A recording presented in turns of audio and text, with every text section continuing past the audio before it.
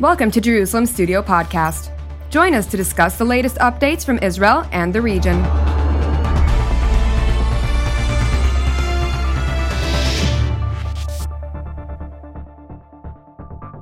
Shalom and welcome to Jerusalem Studio. I'm Reuven Ben Shalom, sitting in this week for Jonathan Hessen. Earlier this month, a huge dam on the Dnipro River in the Kherson region occupied by Russian forces in southeastern Ukraine was blown up, flooding vast areas. Each side in the war predictably blamed the other, but the weight of motive and opportunity pointed to Russia, as it was in the process of hampering the imminent Ukrainian counteroffensive. While not unprecedented, such acts in war are rare in modern times. Are they effective, moral, legal? Could their perpetrators be tried as war criminals?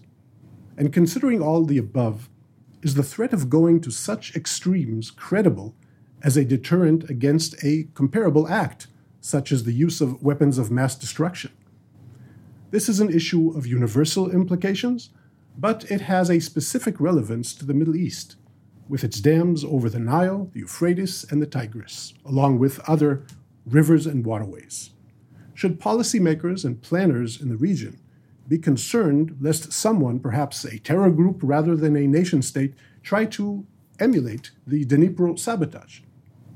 Joining us today are Major General in Reserves Guy Tzur, formerly the Chief of the Infantry in the IDF and Chief of Planning in the General Staff, Brigadier General Reserve Doron Gavish, formerly Chief of Air Defense in the Israeli Air Force. Welcome, Doron. Thank you. And of course, our very own Amir Oren, Editor-at-Large. As is tradition, please get the ball rolling on this topic, Amir. Thank you. Let me start with an anecdote. After Saddam Hussein occupied Kuwait and threatened to launch rockets, perhaps with chemical or biological warheads, into Israel, and no one knew whether he also had anything in the nuclear dimension, one of the top officers in the Israeli General Staff suggested that Israel blow up the Euphrates dams and flood much of Iraq, obviously also hurting civilians, not only the infrastructure and the Iraqi armed forces. Obviously, too, this idea was shelved immediately because it would have been considered a war crime. But a desperate nation with its back to the wall and threatening, perhaps in order to deter another nation, because a terror group is more difficult to deter, could very well use such a tactic and let the various institutions handling war crimes worry about it after the war, again, if this is existential. So, as you said in your introduction, the Aswan Dam was obviously a target, at least in deterrence parlance.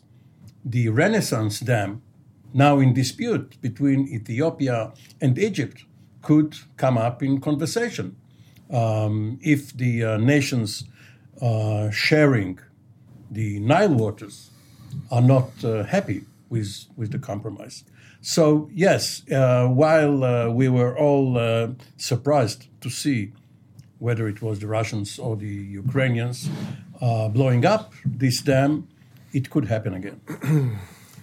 General Tzur, what's your perspective on this? Of course, we're sitting here in Israel looking at it with Israeli eyes, but viewing this as a military officer, and we always have our considerations, are targets legally, are they legal military targets? But how do you view this from afar, even though we don't know exactly who did what?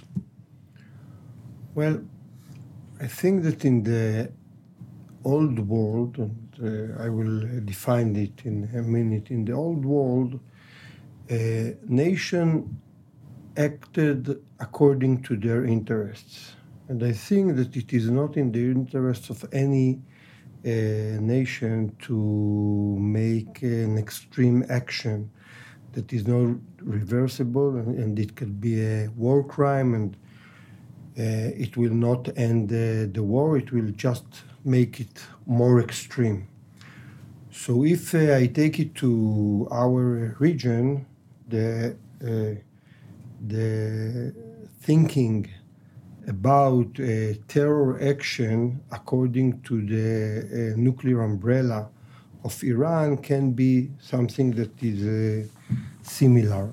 And I think that everything that is too extreme also in war will not be profitable to the country that does it.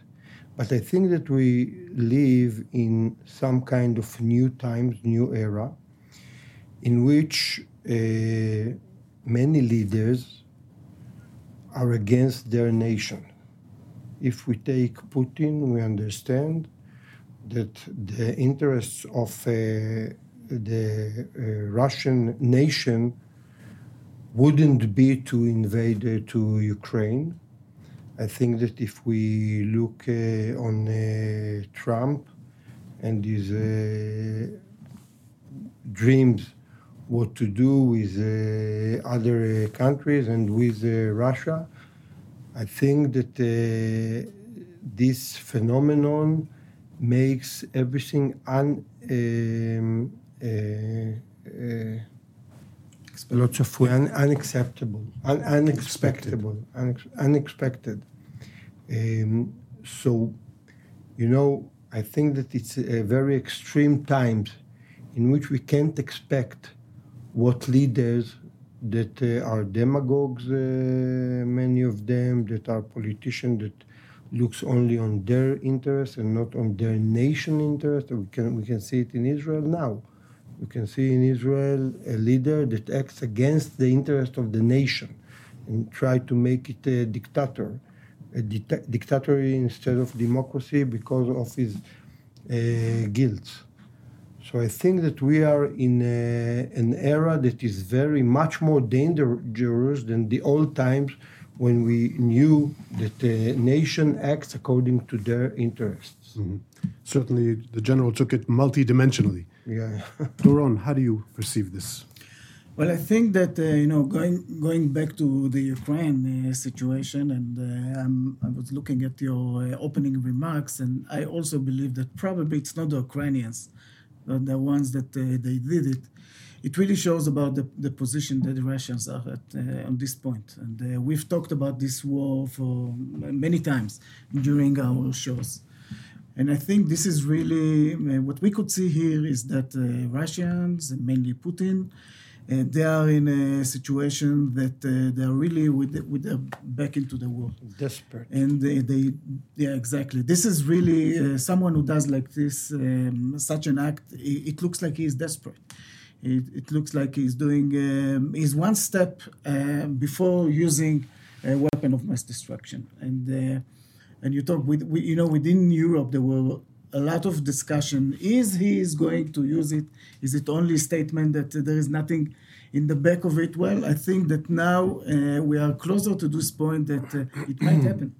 I'm sure that, by the way, if we would ask the people in Poland and in Finland, they would say it much before. We didn't really believe that this is something that could happen. So I'm very concerned. I think that really this act is more about getting close to using weapon of mass destruction. So this is the first thing. I think the other thing, and again, you touched it on your opening remark, is are we going to see organizations, terror organizations, state or other actors that are imitating it? They see it as something which is legitimate to do. So I think on this there is a big role to the international community, to the United States, of course, but also to the international community. How do they behave through this act? Because I think this should be a strong reaction to it in all means, starting with the legal means and any other means. But this is something that we cannot just look at it. We have to be very proactive in reacting on it. I want to take one thing that Doron says about the mass destruction possibility. We could expect, I think that Putin didn't expect to get what he got in this war. He was certain, I think, that is, military forces will prevail in a few weeks maybe with not many damages, and they will be a hero. And I think that he saw something that he didn't believe that he see. What we could expect is that he will not do another extreme step because he learned something. What is so concerned is that he didn't learn anything. And he did the invasion, and it was a mistake, and it was an extreme act. Now he did the Dnipro dam, and also it's not something that he will prevail. I'm sure that Ukraine, in the end of the day, will prevail in this war. So we understand that he doesn't learn from what he does and from the results of what he does. I see. That's more concern about the mass destruction weapon. Amir, all this assumes that, of course, that this is a very extreme measure. Is it legal? Could it be that some planners sat and made a calculation that this is a legitimate military target in any capacity? So the operative term which we all used here is invasion. And we almost got used to fire being more important than maneuver, standoff, air forces, or perhaps naval air forces from aircraft carriers. And here we go back to World War I, or even the American Civil War, with a ground invasion. Now, if someone invades your territory, you may be justified in destroying your own infrastructure in order to stop the invasion, which is what the Russians did 200 years ago with the scorched earth. In order for Napoleon, or later Hitler, to have a logistic problem, and General Grant or General Sherman too, in the U.S. Civil War, if you burn everyone's grain storage or wheat, then the population starves and the leadership must surrender. This was the old thinking. So first of all, if you do it to yourself, it's probably legal. You may have a domestic problem if the population then rises against you. But the enemy cannot proclaim that this is illegal, and this would not be a war crime. And we have seen, for instance, bridges being blown up, let's say the bridges on the Rhine, before the U.S. Army or the British and Canadian forces tried to cross into Germany in 1945. The Germans were justified in destroying their own bridges. If you do it to the other side, this is probably a crime. If you are going to flood another country's countryside, this must be considered a crime. But, for Putin, it won't be a crime because for his point of view, Ukraine is part of the Russia. So if we're going to this logic, so both sides could say that it's not a crime. And we have to remember that this is happening while the Russians are occupying this exact place. Also, if I'm not mistaken, the Soviets bombed a dam on the same river in the Second World War, again, out of their own calculations of holding that place, preventing the Germans from coming That's in. true. There's a specific question I would want to hear from you. It's strange for me that in 2023, with all technology, satellites, intelligence, we don't know what happened. We don't know who did it. And that's interesting for me also as in our region, in Israel, doing things. Is it still possible to do something of this extent, so big, so massive, and say, I didn't do it? In fact, yes, you see. Maybe the Americans know and they're not telling us yet. But again, our region, our capabilities, what do you think? Well, I think that, first of all, the capabilities, the intelligence capabilities of the Russians and of the Ukraine are very low. You can't compare their capabilities to the Israeli capabilities. I think that if it would happen in the Middle East, probably such an act, such a huge act, something like this, we would know for sure. Remember the Belev line? We thought we knew, we didn't. Yeah, you're right. You're right. I think that the American has all the capabilities to see and to make a review, back review, and to reveal. I don't know if they want to tell us who did it, but I think that it's not the issue. I think that it is no questionable that Putin is a war crime, is a war criminal. I think that most of the world is in the side of Zelensky. Even part of the world don't say it and don't support it actively, like Israel, unfortunately. But still, I think that we know who is the bad and who is the good in this war. So if this action,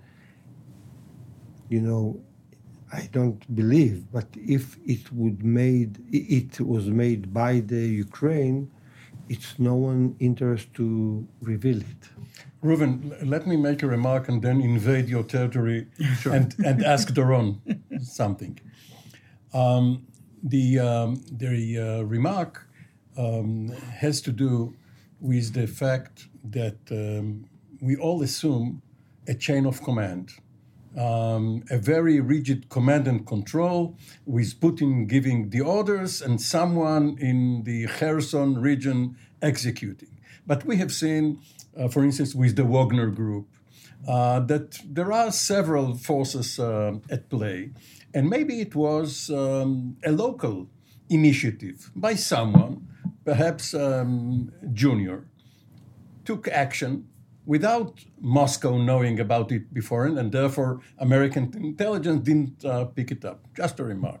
Now, Doron, as an air defense chief, if you were tasked with protecting such a target, and we know that there are infrastructure or strategic targets, power stations. There's a rumor that not too far from Dimona, Israel has a very valuable target to defend. Is it possible to do it, at least from the air? If it's a sabotage, if there are saboteurs sneaking in, it's another problem altogether. How do you approach it? First of all, if it would be from the air, probably, and we've talked before about the intelligence part of it, and could we know who did it and so on, probably if it would be from the air, it would be much easier. Because really, to come from the air without any footprint is very hard, and probably it's almost not doable. So I think that this is really something that, and again, I'm referring to the previous question. It's a matter of time. We will know. I think that this is something that the UK intelligence, the American intelligence, other countries, even within Ukraine, I think that at the end of the day, we will know who did it, and it would come out. This is my estimation. I find it hard. Or they already know. Oh, maybe someone already know. I find it really hard to believe that it would go like this, but your estimation, this is something also that could be. So we don't know for sure. Now, for the defending such an asset, this is, of course, very important asset and strategic asset. So there are the means to defend those assets. Every military, this is something that he does, and I'm a bit surprised, by the way, that there were not any forces, Ukraine forces, in this aspect, or others that were taking this site as a strategic one and one that is needed to be defended, because this is what you do. You look on all your strategic assets, and then you say, okay, how do I defended them? So the question is, yes, this is something which is doable. There is no 100%, never in this world, but for sure it is doable. But it is not very complicated, although it sounds strategic asset. It is not so complicated from an air defense point of view to defend such an asset. But if this is the case, each military has its own doctrine. The Americans with their electronic warfare. Others may send commando forces to disable. If this is protected, maybe there will be preemption. The first target would be the air defense, and only then they will get to the asset itself. It could be also, but if someone is doing it, he would have to do it with very high volume of the fight. Let's put it this way. So if he wants to do it without really someone knows that he is doing it, so I'm not sure that he would go and start a fight again. This is too much in order to do something without willing to have a footprint that you did it. So I don't see it really happening in this case. Yet I agree with Doron, but yet we have to remember that this is 6 months already a war, and when you are in 6 months war like the Ukraine that 16 months. Time flies. Yeah. Wow, February of 16 months. Yes. You don't have enough Assets. to guard everything that you want. And you have to choose. The blanket And is short, you're right. The blanket is very short, and to think that Putin will do it, and I think that it is Putin, and it is an order from above, and I think that it will be exposed in the near future. But to think that he will do it is very extreme thinking, and maybe that's why they didn't put all the assets that they needed to take care on. But General Tzur, you're an armor officer, and obviously the idea, if the Russians did it, we think that they probably did, likely or not. But let's just assume that it's the Russians, and that the motive was to try and to stop or at least slow down the counteroffensive. Yeah. How effective is such a flooding when tanks and APCs and infantry and artillery move forward? Is it that effective against the maneuvering force? I think that it's very effective. I think, also when you do it, you have to understand why you do it and what you try to achieve in this doing. If you want to postpone the counterattack, it can be very, very efficient. If you want to change their goals, I think that it is not effective, because they will do the counterattack. They will attack because the Ukrainian, and I think that Zelensky understand it. At least what I understand, what I assume is that the Ukrainian and Zelensky know that this war will end only when they will prevail in it. This nuts Putin will not end it until he will achieve his dreams, and he will not achieve it. So I think that Zelensky understand it, and he will make the counterattack. So, and he will continue. But is the terrain impassable, or does that mean that you have to bypass it by airborne forces, by some... Or to bypass, or to wait. It's two options. It dries up. Yeah. But also, in a way, could there be such scenarios in the Middle East? Something that we may face as far... I try to think about it. In the Middle East, you can take the Euphrates and the Tigris, and say a war around Turkey or something like this can be something similar. But in our region, I don't see something that is so effective and has immense influence on its big region. I don't. Maybe Aswan then. This is something Aswan. But this is not your enemy now. No, for sure. Maybe Doron, as the Air Force rep here, coming to do an operation in this magnitude, could you walk us through what we would do as far as assessing the legality and the moral aspects of a major operation? Yeah. Well, I think this is one of the main, I would say, means that once we are looking on a fight, on a target, on an attack, this is one of those main things that we are looking at. We are looking at what are the applications of what we are doing. legal application, moral application. This is something in our agenda all the time. By the way, we see it in the Gaza Strip when the Israeli Air Force, the IDF overall, but when we are attacking targets, this is one of the main things that we are looking at to make sure that what we are doing is legal, is moral. So we fight with those values. So for sure, this is something that is being taken in consideration, and I'm sure that in Israel, if something like this would be considered, this would be one of the main issues on the table. And by the way, and Guy mentioned it before, when such a strategic target is being attacked, this is something that doesn't stay in the military.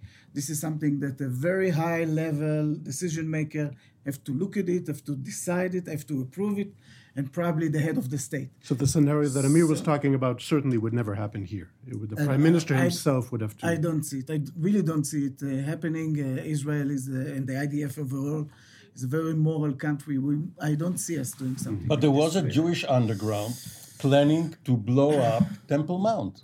Yeah. Again, taking it multidimensional. But again, no, he said it can't happen here. No, it's not what I was saying. I was saying from a state level. Yes. If there would be a terror organization, even Jewish terror organization, this is something that could happen. We're nearing the end of our time, but really, in short, General, do you think that once something like this happens, it's a precedent that now that it happened, in a way, others could say, if they do it, I could do it? Really, in short. I think that countries that fight with values and moral habits will not do it. And countries that don't will do it. And I think that it depends. It's what I said about the new times.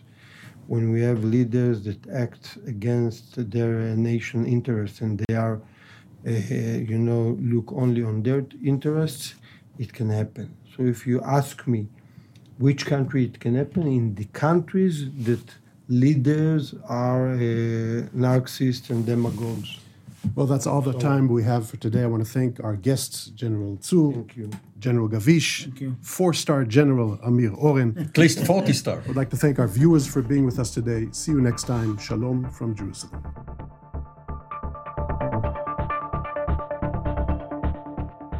Thank you for joining us in another Jerusalem Studio podcast. For more content on Israel and its region, we invite you to visit our website at tv7israelnews.com and follow us on social media.